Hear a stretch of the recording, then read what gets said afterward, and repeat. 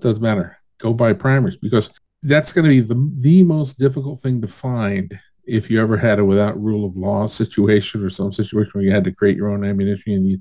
The most difficult thing to find is always going to be the primers.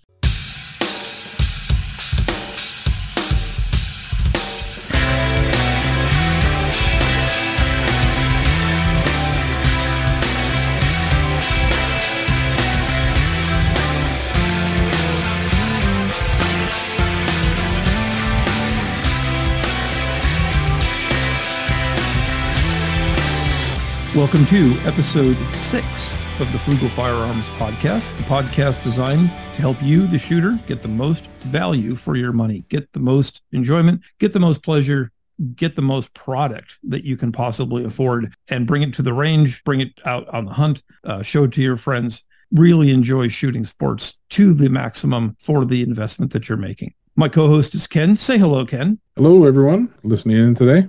And today's topic is what, Ken? Reloading on a frugal basis, sort of a thing.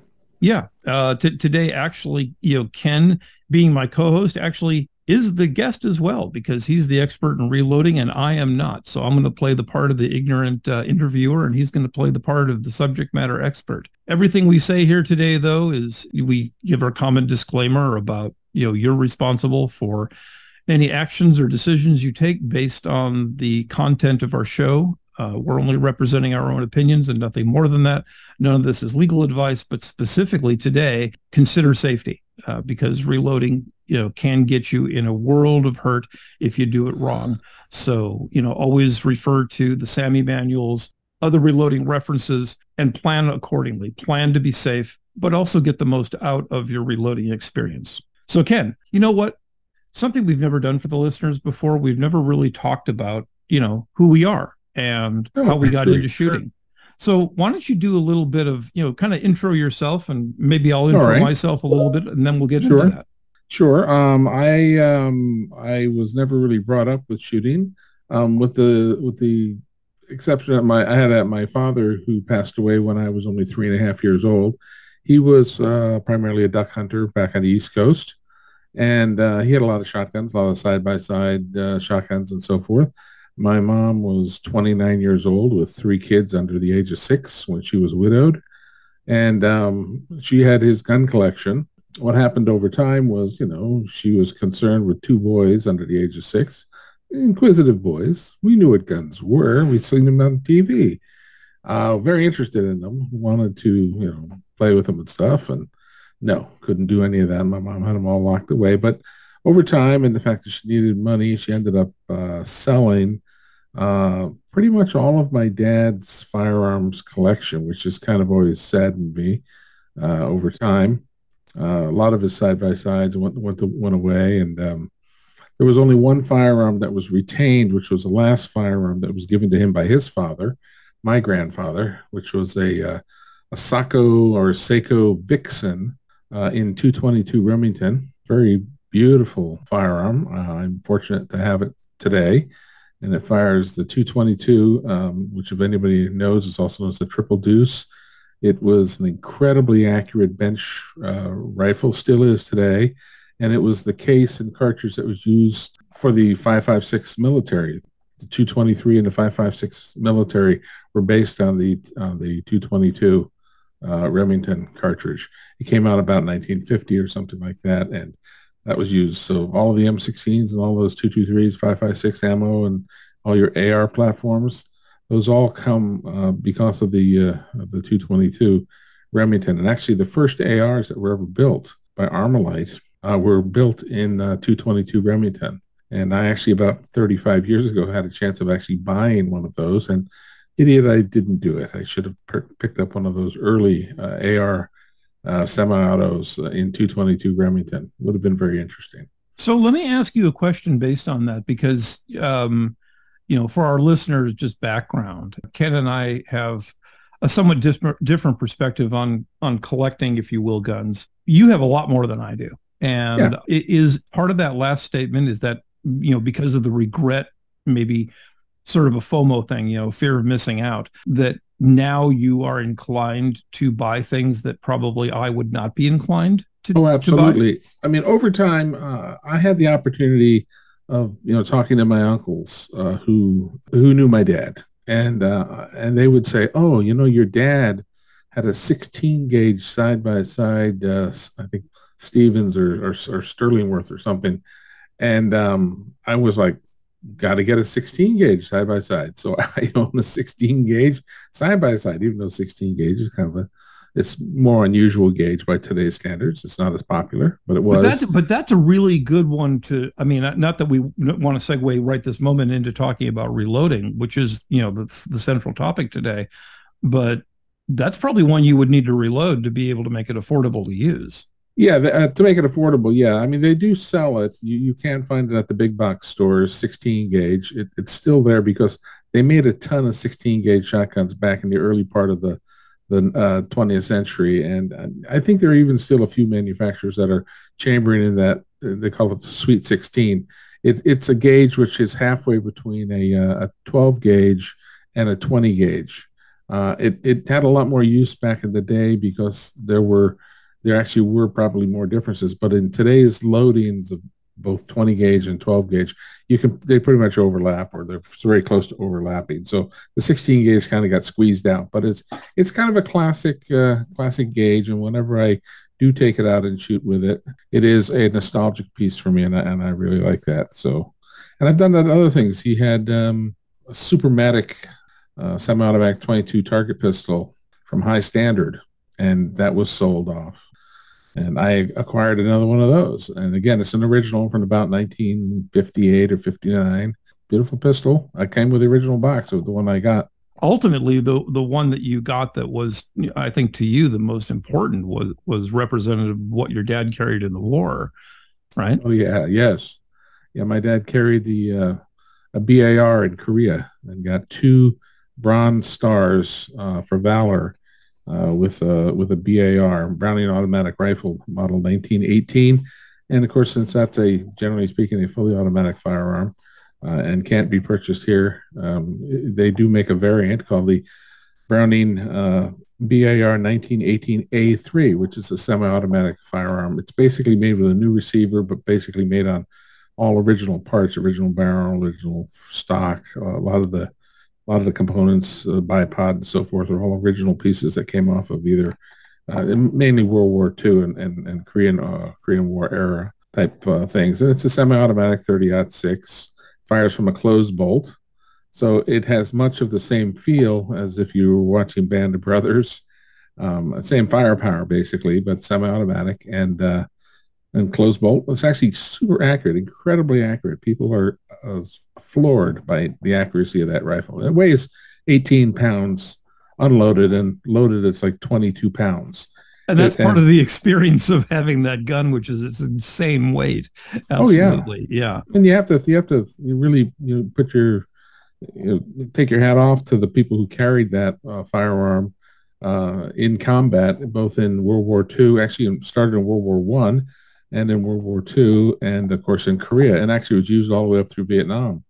And you occasionally even see one showing up on the news in the Philippines or something like that. It's fascinating. Sure. Right. Yeah. I think by contrast, the difference with me, I mean, to tell you the truth, you were there as a friend right at the beginning of my gun experience. Ken and I, our first common interest was actually in cars. Mm-hmm. And that was preceded by years before guns. And I think at some point you said, you should get into guns or something. I don't remember exactly what the tipping point for me was. Perhaps you do. I don't happen to remember that. But all of my purchases have been sort of to fulfill a specific purpose or niche. So my collection is smaller because if I don't perceive that a gun doesn't do something different or better than another gun that I already have, then I don't buy it. So, whereas my philosophy is different. I look at things and go, now that's a really weird and unusual design. I need that, right? I need that to add to my collection because, I mean, they didn't make very many of those. And that's a really strange looking thing, odd action to it or something about it's different, very different, that I'm intrigued by it. And I'll buy one, sometimes two. And I did insert the word quote, I need that deliberately because I've heard you say that any number of times. It's like, Ken, why do you need that? Like, And the question has always you been, need a roof over your head, you need food, you need no, water, things the like that. question is this, is Yeah. how many firearms do you need? Oh, that's a very easy question to answer. It's one or two more than I currently have. That's the Exactly. answer to, the answer to that question. And for anybody who's a collector, you ask a collector, how many of those things do you need? And it's always one or two more than I have. I have a friend who collects bass guitars, and he has electric bass guitars. And I go, how many? He's got like 15 of them. How many do you need? He goes, I need one or two more than I have. Okay, everyone's a little different. There you go. And Right. there you go. Yeah. So that leads us into the discussion, the primary discussion today, which is reloading and how you can be frugal. And actually, you've touched on this before, Ken, getting better results via the reloading route. And so what I want to talk about as the person who doesn't reload, doesn't have reloading equipment. In all honesty, I'm not just playing the ignorant card here. I am ignorant. So I'm going to ask questions that might seem a little elemental, but I'm assuming that some of our listeners also don't have that background as well. So I'll start off just, since we were talking history. So based on your firearms journey, what led you to reloading? Was it boredom, or was it a need for a better round, or was it a need to save money, or something else? It was probably a need to save money and a need to be somewhat self-reliant, not have to rely upon, because as I say, I got a bunch of unusual calibers, and it's very difficult to get factory loaded ammunition on some of these things. But I always tell people, save your brass, because your brass, most pieces of brass can be reloaded anywhere from 10 to 30 or 40 times. It depends on the pressure and stuff. So a lot of it was, I would get a certain amount of brass, and then from there it would be, okay, I can reload that thing, 10 times. So if you have 100 pieces of brass and you can reload it 10 times, you really have 1,000 pieces you could go out and shoot, really, by the time you needed more stuff. And I didn't want to rely upon the supply chain, because we've had runs on various ammunition things when we had different presidential elections and so forth. There's been runs on ammunition, and you couldn't get it, and the prices have gone up astronomically from when you and I started shooting. Now, do you mean in reloading supplies, or in factory made ammunition? Or are you talking about both? I'm talking about both, but like historically, we used to be able to get a single round of 22 long rifle for about a penny a round. Now they're about 10 cents a round. I mean, granted, we've been shooting for 30 plus years, but it's gone up dramatically. A primer, your typical rifle primer or pistol primer, they come in different sizes. There's small pistol, small rifle, and then there's large pistol, large rifle. There are bunches of variations on it, but I mean, they were typically around 2 cents, 3 cents a piece. Now they're typically around 12 cents a piece, 10, 12 cents a piece. Sometimes less, sometimes more, depends on what it is. But they've gone up significantly. A pound of gunpowder used to routinely be about $20 at the gun show, about 20, 21, $22. Now ranging anywhere from $35 to $50 a pound. And Depends on you've looked recently. These are oh yeah, relatively recent prices. yeah, relatively recent prices. Wow. Yeah. Now, is So that because we're in California, or would you say that that's partly that kind of is across the because we're in board? California, but I mean, we're going to be somewhat skewed because we're out here on the left coast, and we experience the prices that are out here on the left coast, which are higher, I grant you, than most of the other parts of the country. But nonetheless, and there have been runs on primers, for example. Primers were very, very difficult to get a hold of, and that included by the ammunition manufacturers, because surprisingly, some ammunition manufacturers making factory ammunition don't make their own primers, and they rely upon Mm, actually a fairly mm, small number: Remington, sure. CCI, Right. and then there's some overseas ones that come out there that from Europe and stuff. So primers were very difficult to get. And the first when I first started getting into reloading, somebody said to me, he says, if you go to a gun show and you walk around, you bring a couple $100 with you or whatever you're going to spend and buy some stuff. He says at the end of the show, if you got 20 or 30, $40 left in your pocket that you hadn't spent because you didn't find what you're looking for, go over and buy some primers. And I'd be like, but I'm not really even that into reloading yet.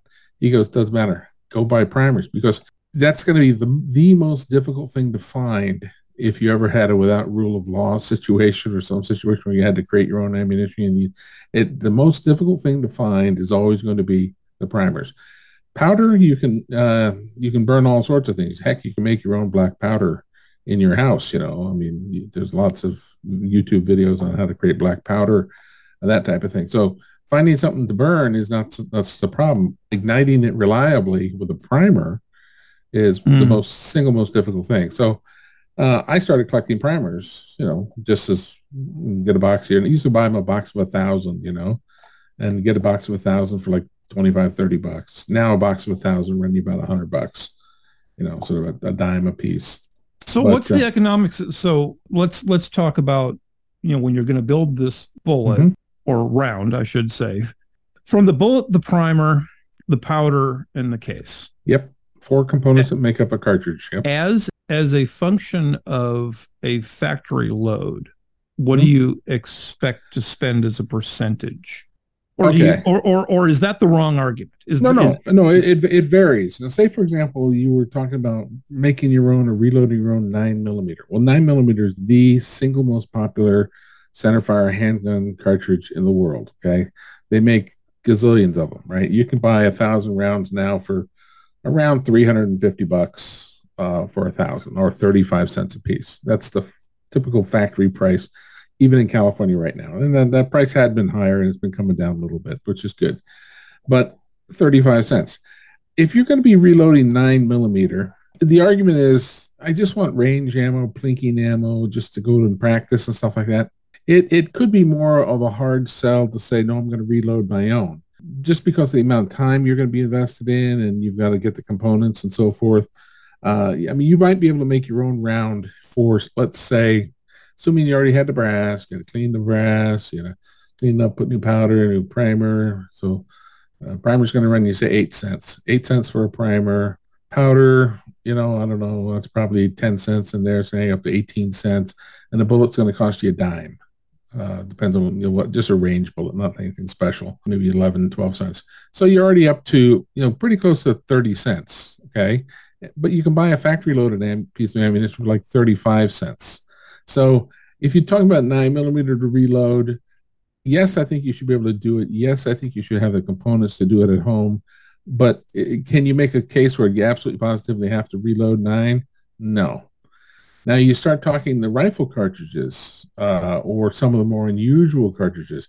You got yourself a British 303 Enfield bolt action rifle from World War II, or you got yourself a 30-30 Winchester lever action. Okay, now you're talking that those rounds of ammunition are costing factory loaded ammunition or $1, sometimes $2 a round for some of those. Now you absolutely can make a much better financial decision reloading it yourself. Even some of like the 44 Magnums or the some of the more unusual handgun cartridges.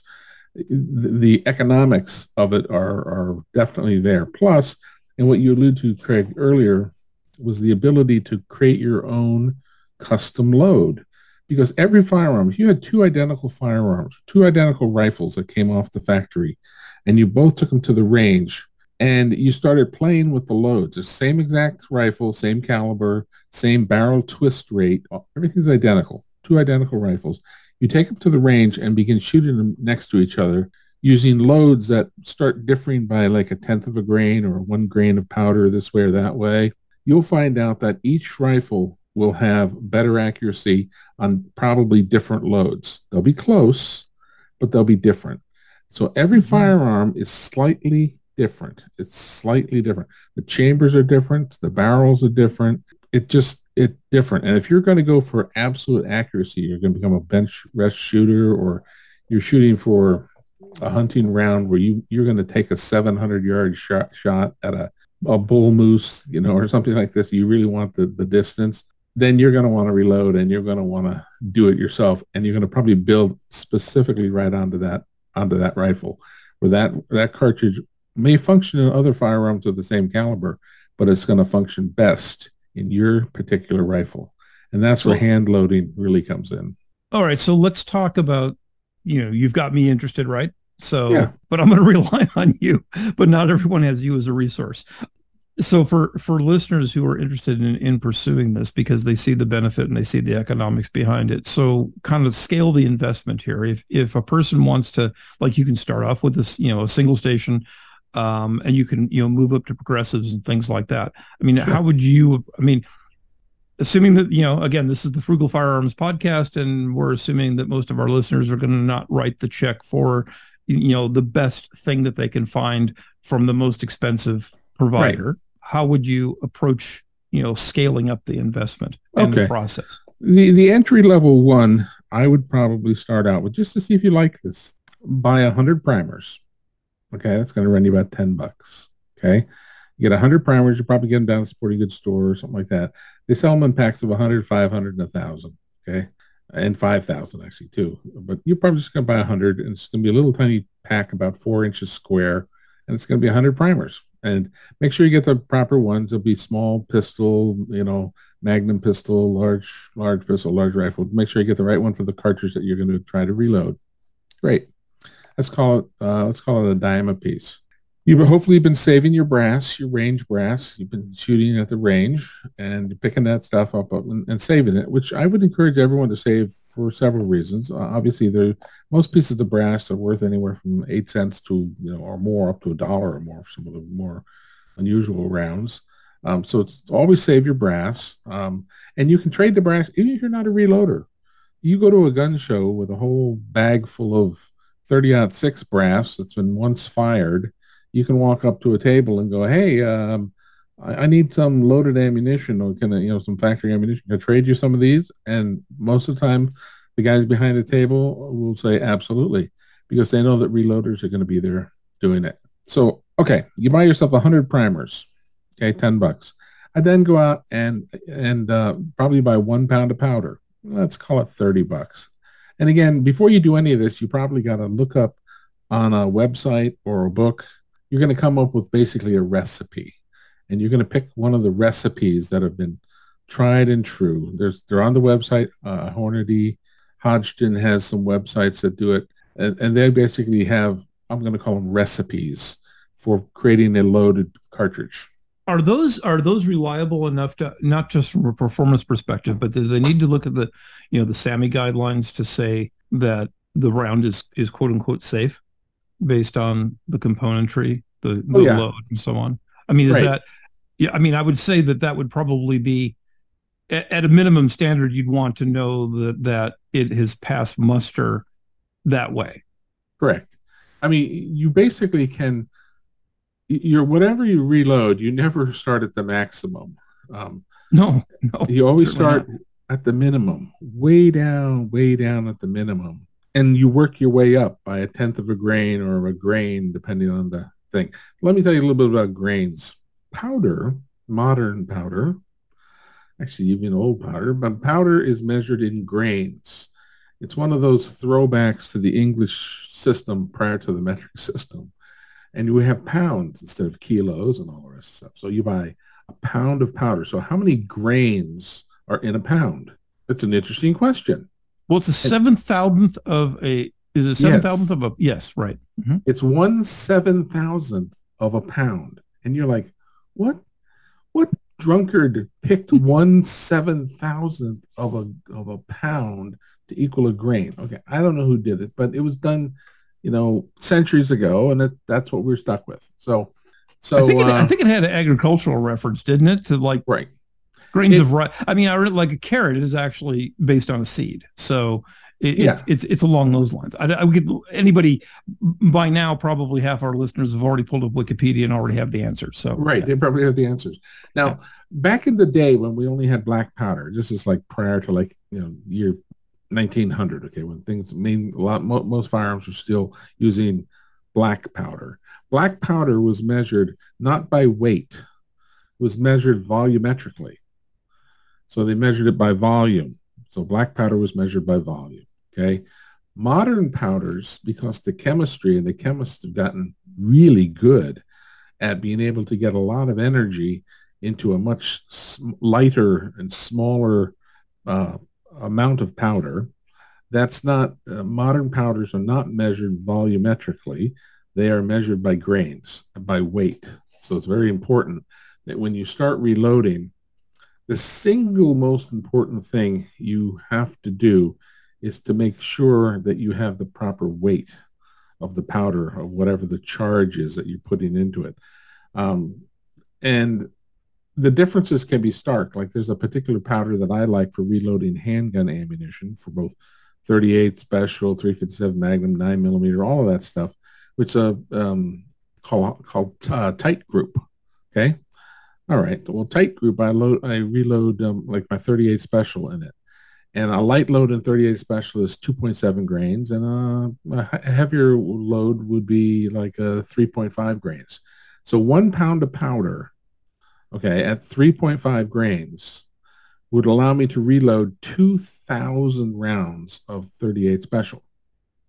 Mm. 2,000 rounds out of one single pound of powder.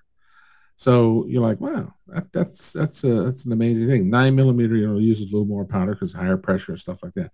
But since the chemistry is so good on the modern powders, it's absolutely critical that you don't overcharge or put too much powder in, because you can literally turn your handgun into a hand grenade. And Yeah. you can watch YouTube videos where people have put the wrong powder in. They thought they were putting in a certain brand and a certain type of powder in there, and they picked the wrong one. All the powders burn at different rates. They have different expansions. They expand at a different rate because they are technically a propellant, or I guess you call them a class 1 explosive or whatever. They're not a high explosive. They're a low explosive. I think that's the difference. But a powder is a propellant, really. And the propellants burn at different rates and expand at different rates. And it's absolutely critical. The single most important thing that you have to do in reloading is make sure that the weight is proper, which is why you usually want to get a really good scale. Now, they got scales that are little mechanical tipping scales. They do work. But I would tend not to use a mechanical scale, although they do function. You can get one of these digital scales. You can get them for $30 or something on Amazon. Zillions of brands. They have test weights that you set on there. You put it on a little scale that says, oh yeah, that's 10 grains or whatever it is. So you zero it out. You calibrate your scale every time before you use it. That type of thing. That all works great. So again, if you learn nothing else, the most important thing is that you have a good, I'm going to call it, recipe for your reload, which means that it's a certain caliber, it's a certain type of primer, it's a certain type of powder, because powders are all very different. It's not just the weight of the powder, it's that that this is a tight group powder, or there are probably 50 to 75 different powders that you can probably purchase.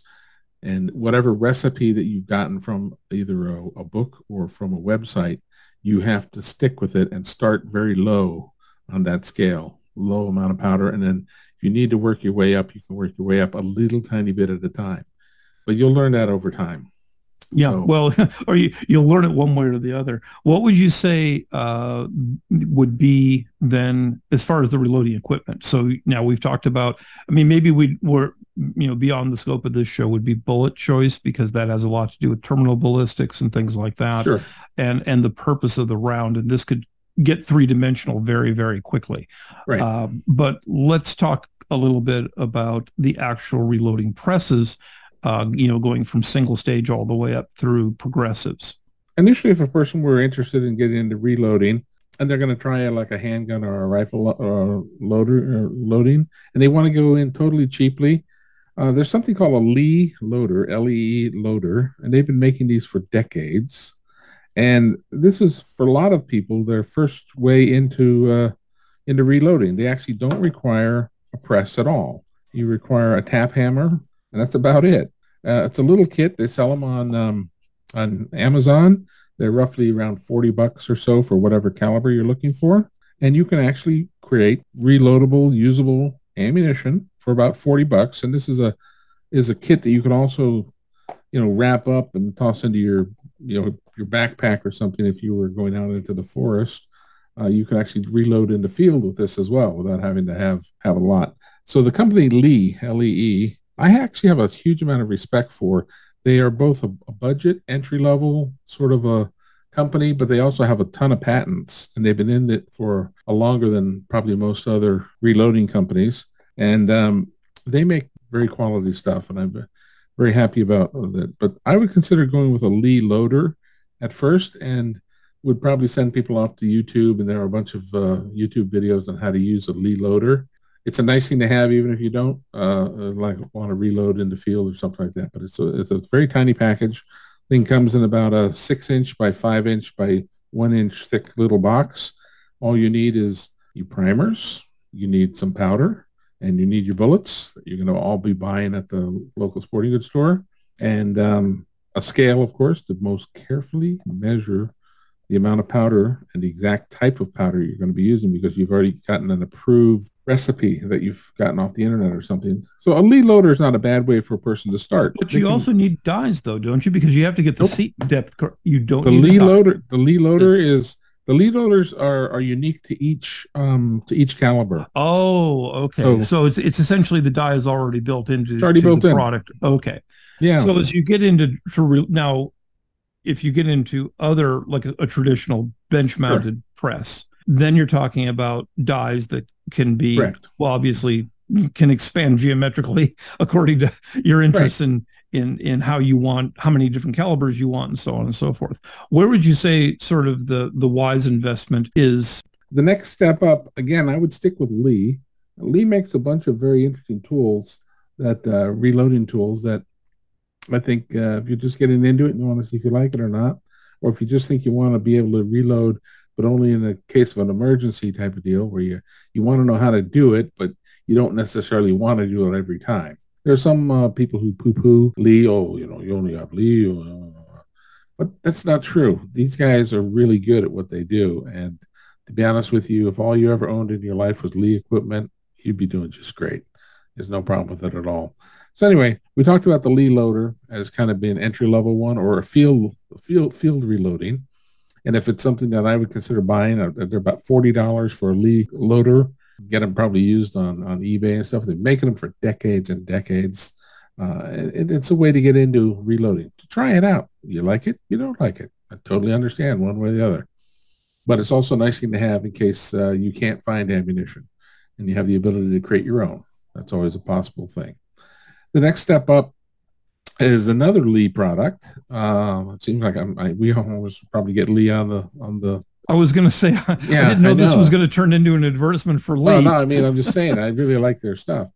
The next step up is they have a hand press, which is kind of like this little, it looks like a kind of giant nutcracker type of a deal. And it lets you put in standard dies. And a Lee hand press is where you're actually going to step up to a set of dies. When you buy a set of reloading dies, you buy them for a caliber specific, and they are precision machined.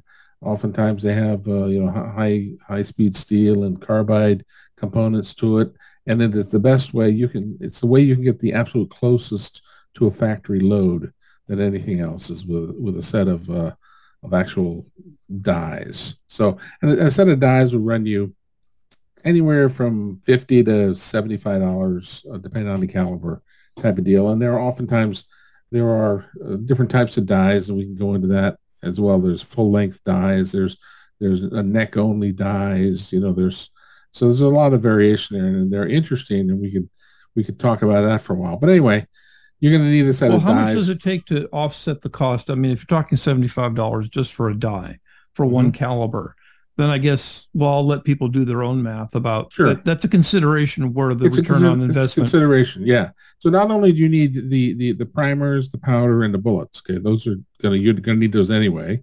You're now gonna need. Okay, you're gonna set up to get a set of dies. Okay, let's call it $50 to $60. Okay, let's call it $60 for a set of really quality dies. Okay, great. And then you're gonna need some sort of a press, and that's gonna be like a hand press, which is going to be probably $75. Let's call it $75.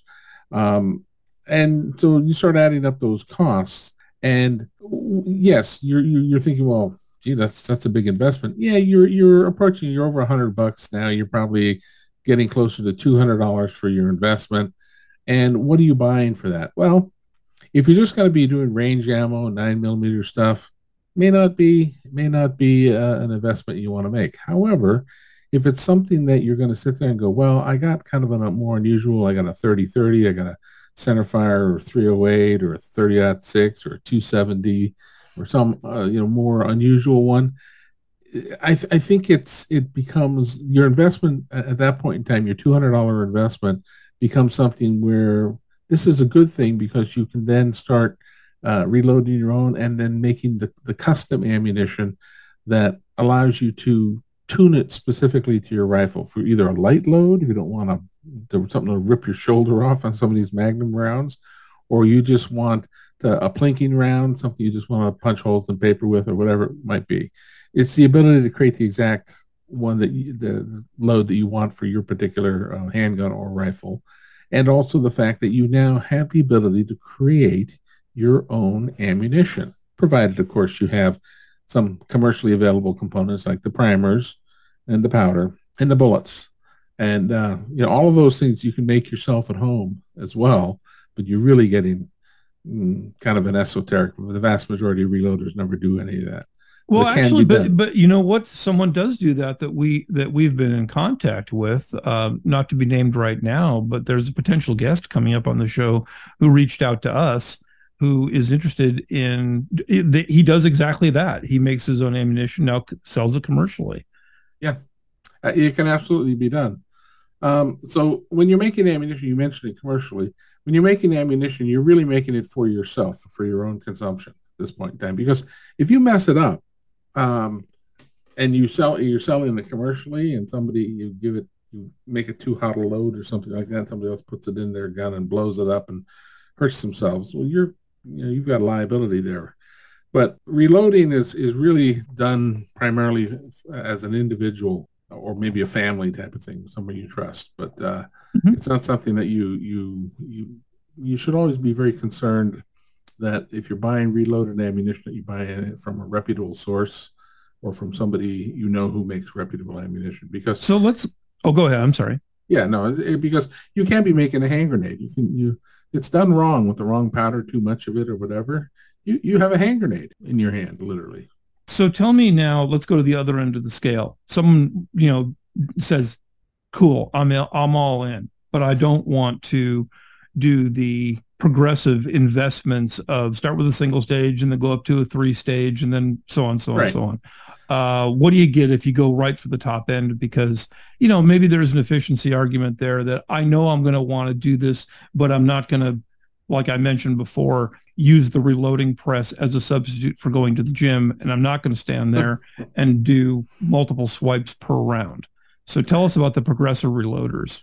Okay, at the high end of the scale that Craig's talking about is the progressive reloaders, there are several manufacturers who make them, but many people consider Dillon to be the gold standard up there, and you're now in that $1,500 to $3,000 reloading press range for a single. Really? Oh, I didn't know they Yes. were that much. Oh yeah. Wow. I mean, Okay. they've got some that are a little bit less, maybe around $1,000. But when you start getting up there and you get automatic case feeders and automatic bullet feeders and priming stations and powder checkers that check and weigh the powder, and you're now at a commercial thing. It's one pull of the handle, you're getting one round out, and this is at the high end of the scale. So yeah, you can spend $3,000-4,000 to get yourself completely set up on a what's called a progressive press. It's great tool. But you really have to then say, is that the type of shooter I am? Am I really putting 1,000 rounds down range every month that I need to come home and do it? Most people aren't. They're going to start frugally, shall we say, and they're going to start at that low end of the scale, and they'll advance. They'll move things up. Let me give you an example of this. One of the things that you want to do with your brass is you want to clean it. Okay. So one of the first ways, I mean, you can clean it by tossing it into your put it in a special bag and put it into your dishwasher, and it cleans it up reasonably well. But in reality, most people, the first thing they do is they get a vibratory cleaner. They get a little, they call them at Harbor Freight. They vibrate, the little containers, they vibrate. And you put in, typically speaking, crushed walnut shells inside of it. And then you toss your brass into it. and the thing just vibrates away for an hour or two, and it just rubs all those little pieces of walnut shell all over your brass, and it polishes them up. And an hour or two later, you take that thing out, and it looks gorgeous. It looks beautiful. I mean, it's polished brass, just like somebody sat there and polished it amazing. So when you do that, that's like one of the first things for cleaning a brass. When you want to clean 100 cases, or maybe 200 cases of brass, so you've got to toss into your vibratory cleaner, turn it on, set the timer, go watch a movie on TV, come back in a couple hours and take them out, and then they got to separate the media, the cleaning media, out from the brass cases. It's not a bad way to go. A lot of people start there. I started there. I have a couple of vibratory cleaners. But after a while, what you find out is those little tiny pieces of walnut shell get themselves wedged in the primer hole. Oops. You after you punch the primer hole out. So then I'm taking it up and looking down there with the light behind it, and punching out with a little pin, punching out the little pieces of walnut shell that get stuck in there. It's not necessarily bad. It's just okay. So what are your next steps up from there? Well, then they have liquid, where and this is where I go over to Franklin Armory. Franklin Armory makes another bunch of really good tools that I consider to be frugal, and it's another step up. They have these cleaners. They've got two different sizes, and it's basically a little tiny bathtub. It's about the size of a 5-pound coffee can back in the day, about a foot long and about 8 inches in diameter, and it's totally sealed. So you put it in there, you fill it up with water, put your cases in there, add some dish soap, and typically a little bit of lemon. Or lemon juice, It's not like a lemon lemon. oil. No, it's a lemon additive that they use for dishwashers to keep the spots away from your dishes. A rinse aid. Yeah, We're rinse aid. talking. Yeah. You add a little of that in there, and a couple of little capful of your favorite dishwashing stuff like that, and you put the whole thing in there along with this stainless steel media, these stainless steel pins that are about maybe a little less, a little more than a quarter-inch long, and they're really little tiny things. You put about 2.5 pounds of these little tiny pins. They look exactly like pins that are about a quarter-inch long. You drop them in there along with your brass, and then you just turn this thing on, and it just turns and rotates constantly. Now, the nice thing about it is it's quiet, whereas the vibratory cleaners, you got to have the thing in the garage someplace because the thing's buzzing away, making noise all the time. This thing, they're quieter. They make noise, but it's pretty quiet. And then you come back in about an hour, and all of a sudden the water that was in there is just filthy, and you got to pour it out, and maybe add some more water if it was really dirty, and do it again for another hour or so. And then ultimately you got to pour the whole thing out, and then you got to separate all the pins out, which you can do. They've got separators, for doing it. They're magnetic too. You can pull them off with magnets and stuff like that. You rinse out all the brass. Brass comes out looking gorgeous on the inside, on the outside, everywhere. And that's cleaning it with these water and pins. So if you start getting into reloading more, you do that. And I guess since you're not reloading steel cases, and maybe you Right. should just make a quick mention of why, but the brass and the magnetic steel, that's maybe the best way to separate those. I mean, Correct. maybe Yeah. not. I don't know. I'm not really sure about that if I think about it, because if I have 10,000 little quarter-inch pins stuck to my magnet, I mean, how the hell do I get them off my magnet? Unless it's an electromagnet that I can turn off and have them all dropped or something. I mean, Yeah. that sounds painful. Well, generally speaking, nobody reloads steel case ammunition. Steel case ammunition, although it's popular, I mean, Tula makes it. It's a lot of the stuff comes in from Russia and the Eastern Bloc. Probably maybe not now during the Ukraine war, but it used to come in there. There's a lot of it out there. Steel cased ammunition is, generally speaking, fire once and walk away, and that's it. Just recycle it as steel, but it's not anything you're going to try to reload. Also, I can talk about another thing about primer types. Oddly I enough, knew that was coming. Right. yeah, primer types. There are really two types of primers in the reloading world. There's something called boxer primed, and there's something called Berdan primed. Interestingly enough, if you go back and do the history on it, Berdan primers were invented here in the United States during the Civil War, I believe, by a gentleman, one of the Union, I think it was a Union officer, Berdan. and they are wildly popular in Europe. The other priming method that is used is boxer primed. And boxer primed, I believe, if you look it up, were invented in, I think, the UK, England. And they are wildly popular in the United States. So it's kind of interesting that the two different methods of priming cartridges, one invented in the United States, popular in Europe, the other invented in Europe, popular in the United States. The advantage of boxer primed, if you ever get a piece of brass and you and that's been fired and the bullet's already gone, the powder's gone, you take a little flashlight and you look down inside the brass, inside the case. You look down all the way to the bottom of the case and you see a single hole down at the bottom. That is boxer primed. And that's typically speaking, probably 98% of all the reloading that you'll probably ever hear about being done in the United States, maybe 99%, is going to be reloading boxer prime. The reason is it's very easy to take a single punch, go right down through the center of the cartridge, and then just push through the little primer hole, and it pops out the primer. Very easy to do. Yeah. Whereas there's two holes that are not on center.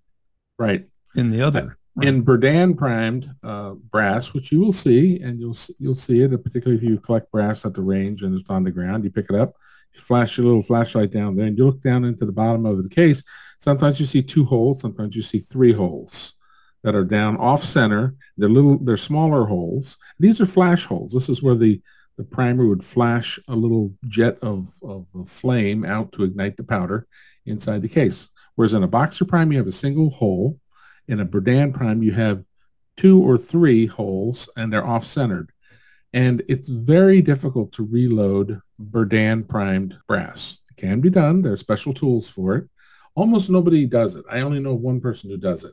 And that's only because he has some very, very unusual pieces of brass that have not been manufactured in like almost 100 years. I mean, it's very unusual stuff. And you can reload it. They do sell Berdan primers, but they're rare, very rare. You won't hardly ever see them. And frankly, they're almost not worth talking about in the United States because you're not going to, I would not recommend reloading Berdan at all. Sure. And a lot of the Eastern Bloc stuff, the Eastern Bloc ammunition or the surplus ammunition you might come over, even if it's in an American caliber like a 30-06, you look down, Craig, some of the 30-aught that I think you've given me, I've looked down there, and it is Berdan Prime. And really? Although it's a nice piece of brass, 30-06 brass, probably not ever going to reload that piece.